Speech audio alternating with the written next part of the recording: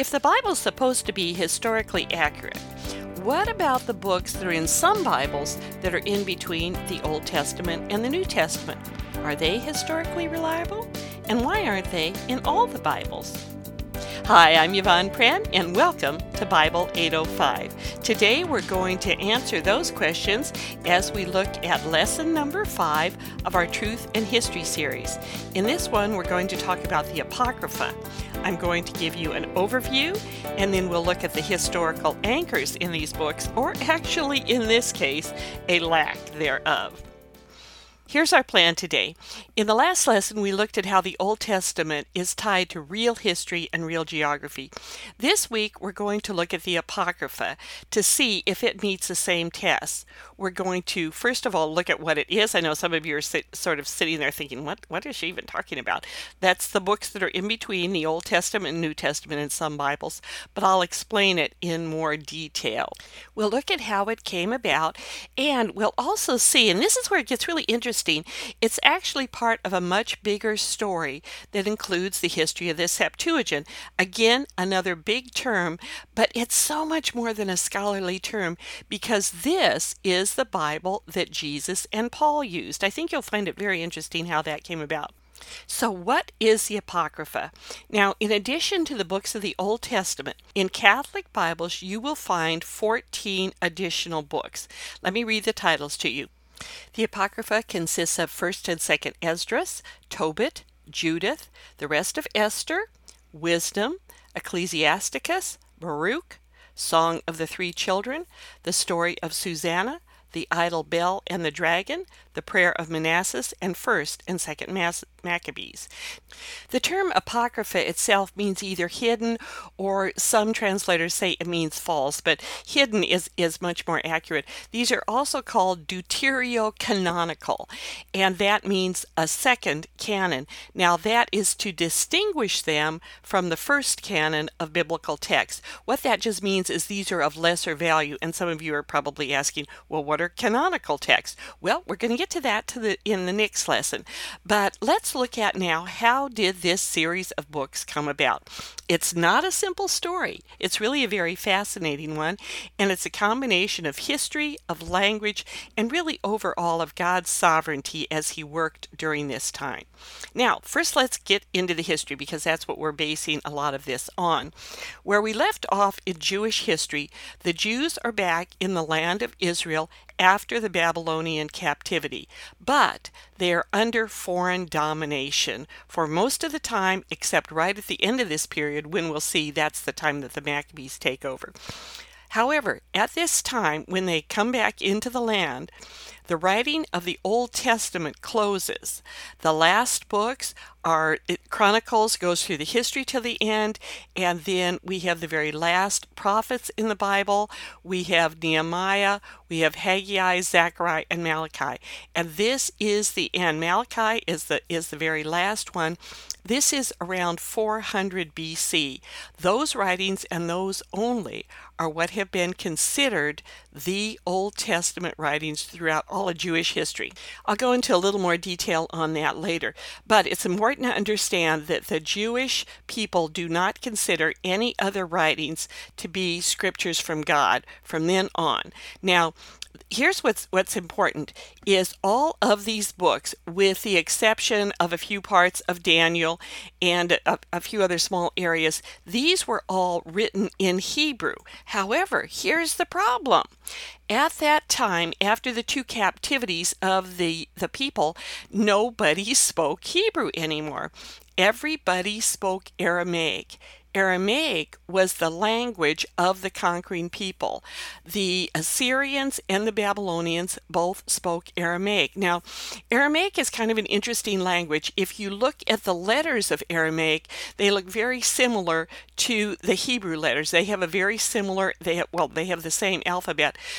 They're of the same linguistic group, but it's in sort of the same way as English is in the same linguistic group as Spanish.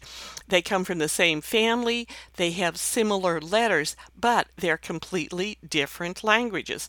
Now, Aramaic was what people spoke in their day-to-day activities, in their culture, in their commerce, because this was the language of the conquering people. So basically, it's what people spoke. Even though they're back in the land, they're still under foreign control. Now, here is the challenge. They spoke Aramaic, but the Bible, their Old Testament, was in Hebrew. It was not in the language that they spoke. You can imagine if you were someone living in the United States today, if you only spoke English and your Bible was totally in Spanish, you wouldn't really have access to it. Now, they had paraphrases, they had some commentaries in the Talmud and the Targums, which were in Aramaic, but they didn't have the scripture themselves. Now, by the way, this is the language, if you're wondering what Aramaic sounds like, if you saw the movie The Passion of the Christ, that was still the language that people in Palestine spoke when Jesus lived. So when he was speaking in the movie, he was speaking Aramaic. Now let's pan out to world history and see how everything changed. Persia conquered Babylon, and Cyrus, remember, and you can easily be forgiven if you don't, Cyrus was the Persian ruler who allowed the Jews to go back into the land. The Persian Empire lasted until the time of Alexander. Now, just before the time of Alexander the Great was the golden age of Greece. And even though people spoke Aramaic as their everyday language, Greek was really the language of culture. It was, of course, the language of the Greek people.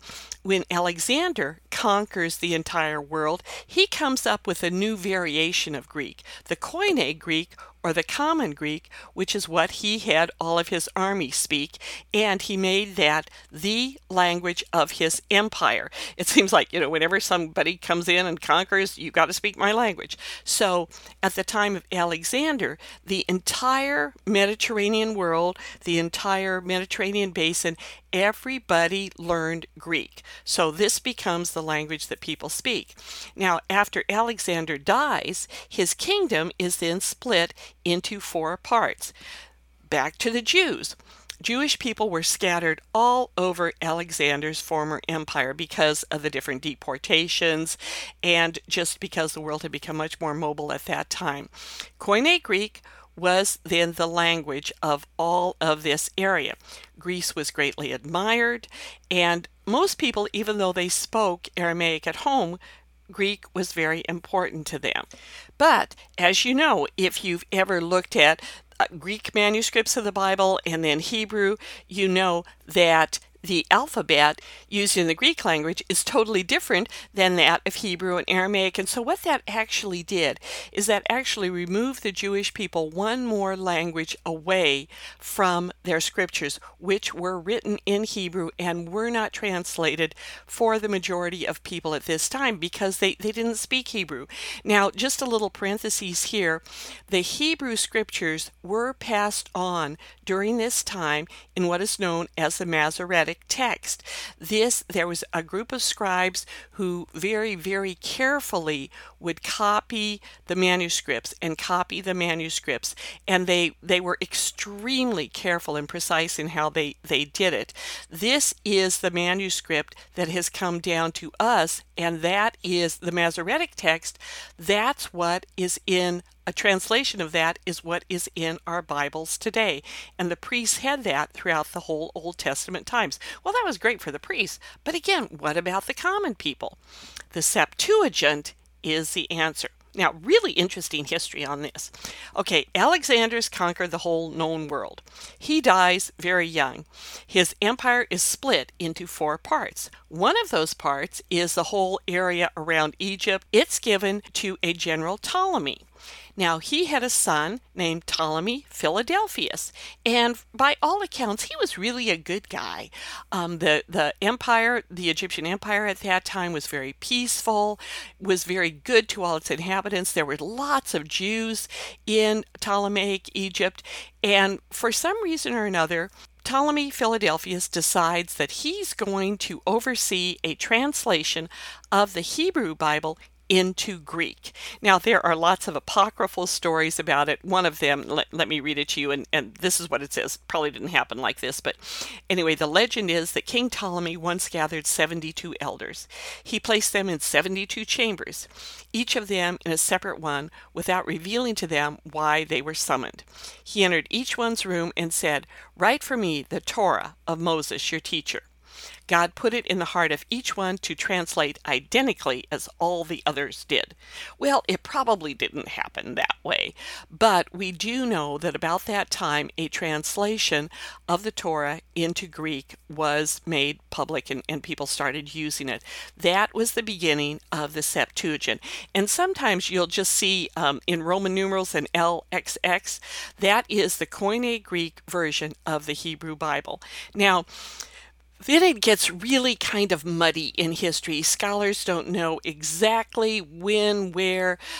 There were different translations. It was actually a very loose, you might say really popular translation. There was no one set text of it like there is with the Masoretic version. And so you will find variations. It's kind of interesting when you go jump all the way ahead to New Testament times. Like I said, this is the Bible that Jesus used. This is the Bible that Paul used. And that's why sometimes when you will read something that either Jesus or Paul said, and they're quoting the Old Testament, you'll go, that doesn't sound quite right. That's just a little bit off. Well, that's because they're quoting out of the Septuagint. And this might be just my application of it, but I've always thought that says to me, don't get really uptight about the translations. In many ways, the Septuagint was kind of like the Living Bible or the Message translation of the day. It wasn't the most entirely accurate, but it was good enough. And it was good enough that Jesus and Paul used it, and God allowed it to be used and to translate the message to us. So don't get hung up on translations. But anyway, you've got the Septuagint. Now, somewhere along the line, for the next several hundred years before the New Testament times, a number of other books were added to this collection. And that's where the Apocrypha came along. And many of the books, we have no idea how they came along. They are obviously not written in many cases by any author that we can actually go back to and historically verify. We don't know how a lot of them came to be, but this collection of books became sort of a group, and it was attached to the Septuagint. Now, keep very, very clear, though, the difference between the Septuagint and the Apocrypha. The Septuagint is a Greek translation of the Old Testament, of the Hebrew Old Testament. The Apocrypha is a collection of books that were written about the same time that were attached to it in church history, but they are very, very different. So now back to just the Apocrypha itself. Why are these books, and we're just going to look at these, obviously the Septuagint, the Old Testament, that is accepted and that is biblical and that is historically correct because it's basically our Old Testament. But these extra books, what are they? Why are they not accepted? Well, they're a real mixed bag of things. Some are additions to Old Testament books, and I'm going to be giving you specific examples in a few minutes. Some are really fanciful stories. Some are actually very useful history. But in many of them, the history is incorrect. There's very mystical, fanciful stories and really bad theology. One of the things I mentioned it briefly earlier, we don't know who wrote most of them. And so, well, in fact, all of them, we're really not sure who wrote them. And so this in and of itself causes us to be hesitant about considering them scripture. Some additional reasons why they have never been considered scripture before I give you specific examples. First of all, they were never quoted by Jesus or the apostles or any writers in the New Testament. Many of the books of the Old Testament are quoted extensively by Jesus and by the writers of the New Testament, but the Apocrypha is never quoted by them. Also, it was rejected by the Jewish community. The ancient Jews, they rejected the Apocrypha as scripture. They also would not include it in their collections of the scriptures. Josephus, the Jewish historian who writes extensively about Jewish history, he explicitly rejected the Apocrypha and listed the Hebrew canon as basically what we have today. Now, he had a different number of books because he combined 1st and 2nd Kings, 1st and 2nd Chronicles, but it's the same content exactly as we have today. Now, also, the Jewish community acknowledged, and it's written in several places, I have a quote in just a few minutes, that the prophetic gifts ceased in Israel before the Apocrypha was written. Also, the content of them is not consistent with the rest of the Old Testament. And one of the really important things, unlike the scriptures of many of the other religions that we talked about earlier, they're very inconsistent with each other. And in fact, in Buddhism and Hinduism, they acknowledge it totally, that different writers came up with different ideas and different interpretations, and they don't agree with each other, but that doesn't matter because that's the way they do it. With the Bible, it's very important that the Bible be internally consistent. And so the Apocrypha obviously is not. So let's look at some specific examples. First of all, there are a number of additions to biblical stories. Here's one from the book called The Rest of the Book of Esther. And in it says, "Then Mordecai said, God hath done these things." Now you might think, well, what's so wrong with that? Well, it's obviously an addition to the book, and one of the things that's kind of, well, it's not really funny, but it's kind of interesting on it, is that this was most likely a scribal addition, because one thing that people have always had a problem with the book of Esther is it does not contain the name of God. Now, God's actions in it are very clear, but it doesn't actually say God did thus and so. And so some scribe decided, we need to make this a little clearer. So he adds where Mordecai says, God hath done these things. It's not considered canonical, it's considered an addition, but that's one of the things. Now, there are a lot of historical errors, but before I talk about some of the errors, it's very important to understand that one of the great benefits of the Apocrypha are in the book of the Maccabees. The Maccabees did live. We have a lot of history about them, and this is one of the best books that we have on them. They were the Jewish rebels who they fought against when Alexander's empire was split up. Like I said, Ptolemy got Egypt, and he was really nice to the Jews, and he translated the Septuagint. But really mean guy, Antiochus Epiphanes, he was the general who got Judea, and he was the really nasty guy. And his son was really mean also. They're the ones that offered the pig on the altar of Jerusalem. And a lot of people know the story on how the Maccabees came in and conquered them, and they only had enough oil to last, I think it was a day or so in the temple, and it burned for 7 days, and that's how we get Hanukkah. And so this is a true historical thing that happened. They founded what is known as the Hasmonean royal dynasty. And the Jews, the Jewish was independent from about 165 BC to 63 BC, when there was a series of battles and all of that, and they were taken over by Rome. They were, during this time, the Maccabees actually won back almost all of Solomon's old empire. And for this very brief period of time, approximately 100 years, the Jews were free. And then after that, not until 1949, but a very important time. Now, one more little tidbit, and then we'll leave some of the history on this. One of the last of the Hasmonean dynasty of the Maccabees was a woman named Mariamne. And she married a man named Herod, who becomes Herod the Great, and he is the Herod, of course, of the time of the birth of Christ. Now, he later had her killed, and he wasn't a very nice guy, and as we know, he was the one who had the infants killed when the wise men came back, and he was afraid that a king had been born, and so he went to Bethlehem and had the infants killed. But now, back to the Apocrypha itself, even though very good history in it about the Maccabees, there are a number of other things that are just historically incorrect. In the book of Judith, it talks about in the 12th year of his reign, Nabuchodonosor, king of the Assyrians, reigned in Nineveh, the great city, and fought against Arphaxad and overcame him.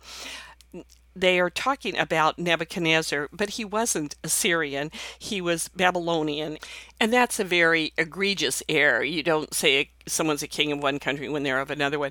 And again, this is a huge contrast between true biblical history, which is correct overall and verified outside of the biblical record.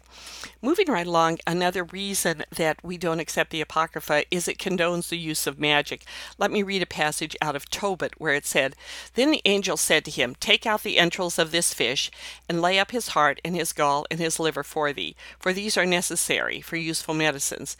Then Tobit asked the angel and said to him, I beseech thee, brother Azarias, tell me what remedies these things are good for, which thou hast bid me keep the fish.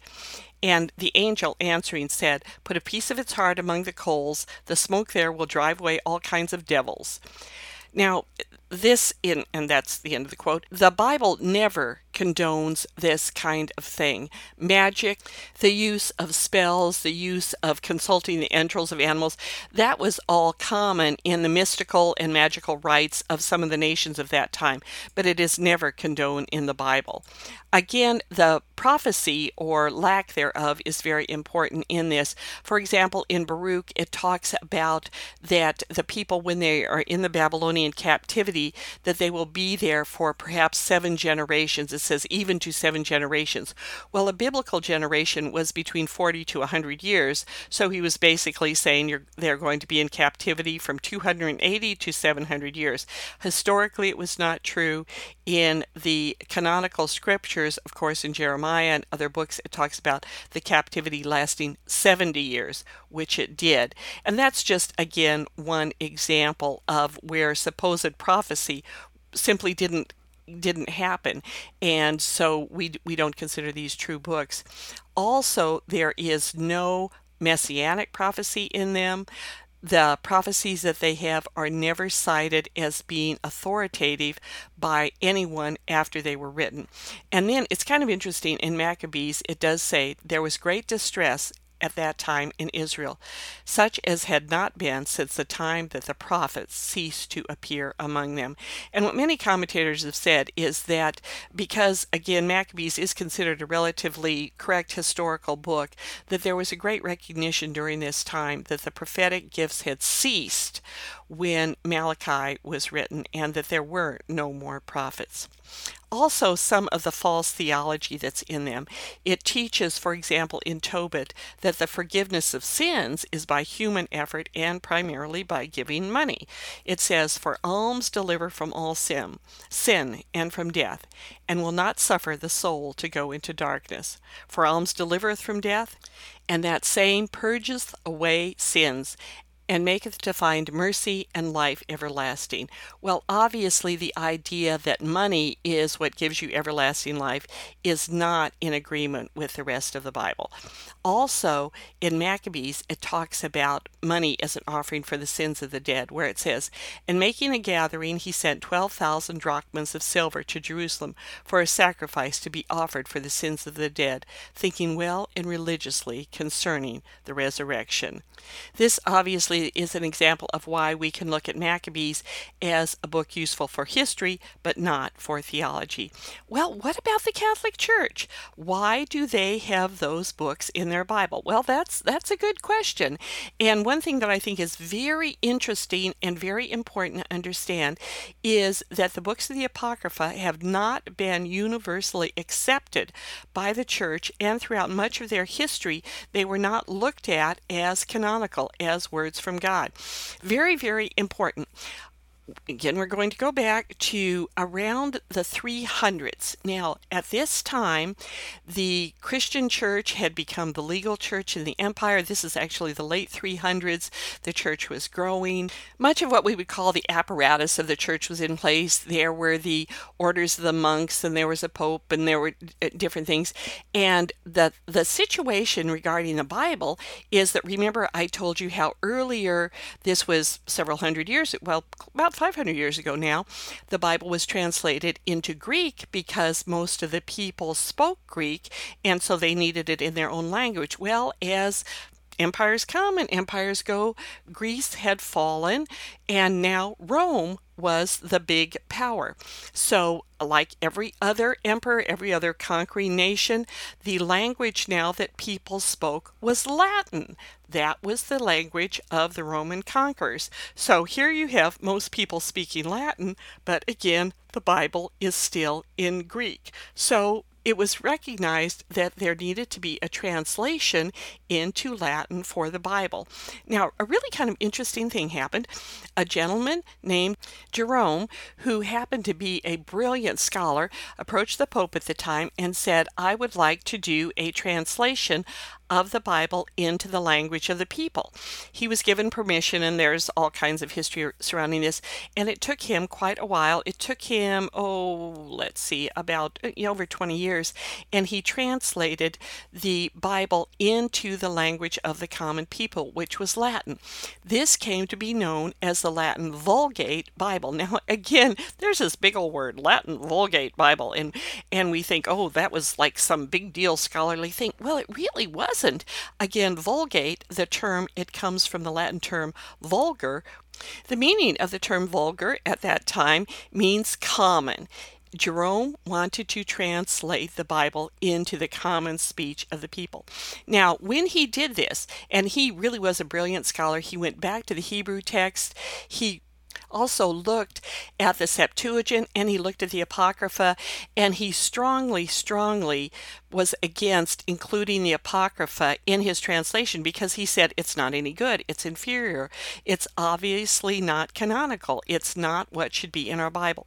But because of all kinds of political things and pressure and everything else, he included it in his translation. Now, it was not accepted by many of the scholars of the church throughout most of church history, and it was only officially made part of the Catholic Bible in 1546 at the Council of Trent. Now, this was over a millennium and a half after the books were written, and it was obviously done as a counter-reaction to the Protestant Reformation. And as you can tell, many of the doctrines that the Protestant Church does not hold to, the giving of alms for the dead, prayers for the dead, some of these things, the Protestant Reformation was against. The Catholic Church practiced them, and they could not find verification for them, authorization for them in the canonical books of the Bible, so they go back to the Apocrypha. So that's where all that came about. The books were rejected by many of the church fathers, and some of the reformers, even though they would read them, they said these are inferior. Some of them said they're okay to read for devotional purposes. My recommendation is don't. They're really, they are not something that, other than just for history, that are useful to read. Now, why does it matter? Here's some application. Because what you read and trust in has an impact on your life. Read the Bible without the Apocrypha. You want to know the canonical books of the Bible, the standard books of the Bible, so well that when you read something false, it's very easily apparent. No matter how spiritual something sounds, always check it out with the Bible, with the accepted books of the Old and New Testament. Now, in our next lesson, we're going to look at the New Testament. Now, there were not only these non-canonical books in the Apocrypha, in the ones in between, but recently there have been some, and I'm talking within the 20th century, there have been some books that have appeared that are really false teachings for the New Testament. I'm talking about the Gospel of Thomas, the Gospel of Mary, the Gospel of Judas. Now, these books, some people would say they should be in the New Testament like the Apocrypha should be in the Old Testament. And I'm going to show you why that isn't true. Now, I realize I keep using that term canonical, and it's probably driving some of you crazy, and you're thinking, what does that mean?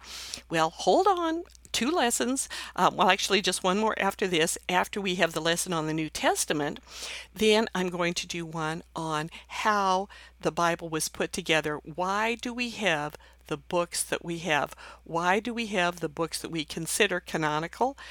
What was the process? What did people go into to determine all that? But that's coming soon. Well, that's all for now. Please check out the notes, additional information on www.bible805.com. Until next time, I'm Yvonne Pren, your fellow pilgrim, writer, and teacher for Jesus. And I'd like to close with this benediction. May you know the invitation of God to move from confusion to clarity, from wandering to rest, from loneliness to knowing you are loved, from turmoil to peace, from wherever you are on your spiritual journey to a growing knowledge of God's Word and in your personal relationship with the Father, Son, and Holy Spirit. Amen.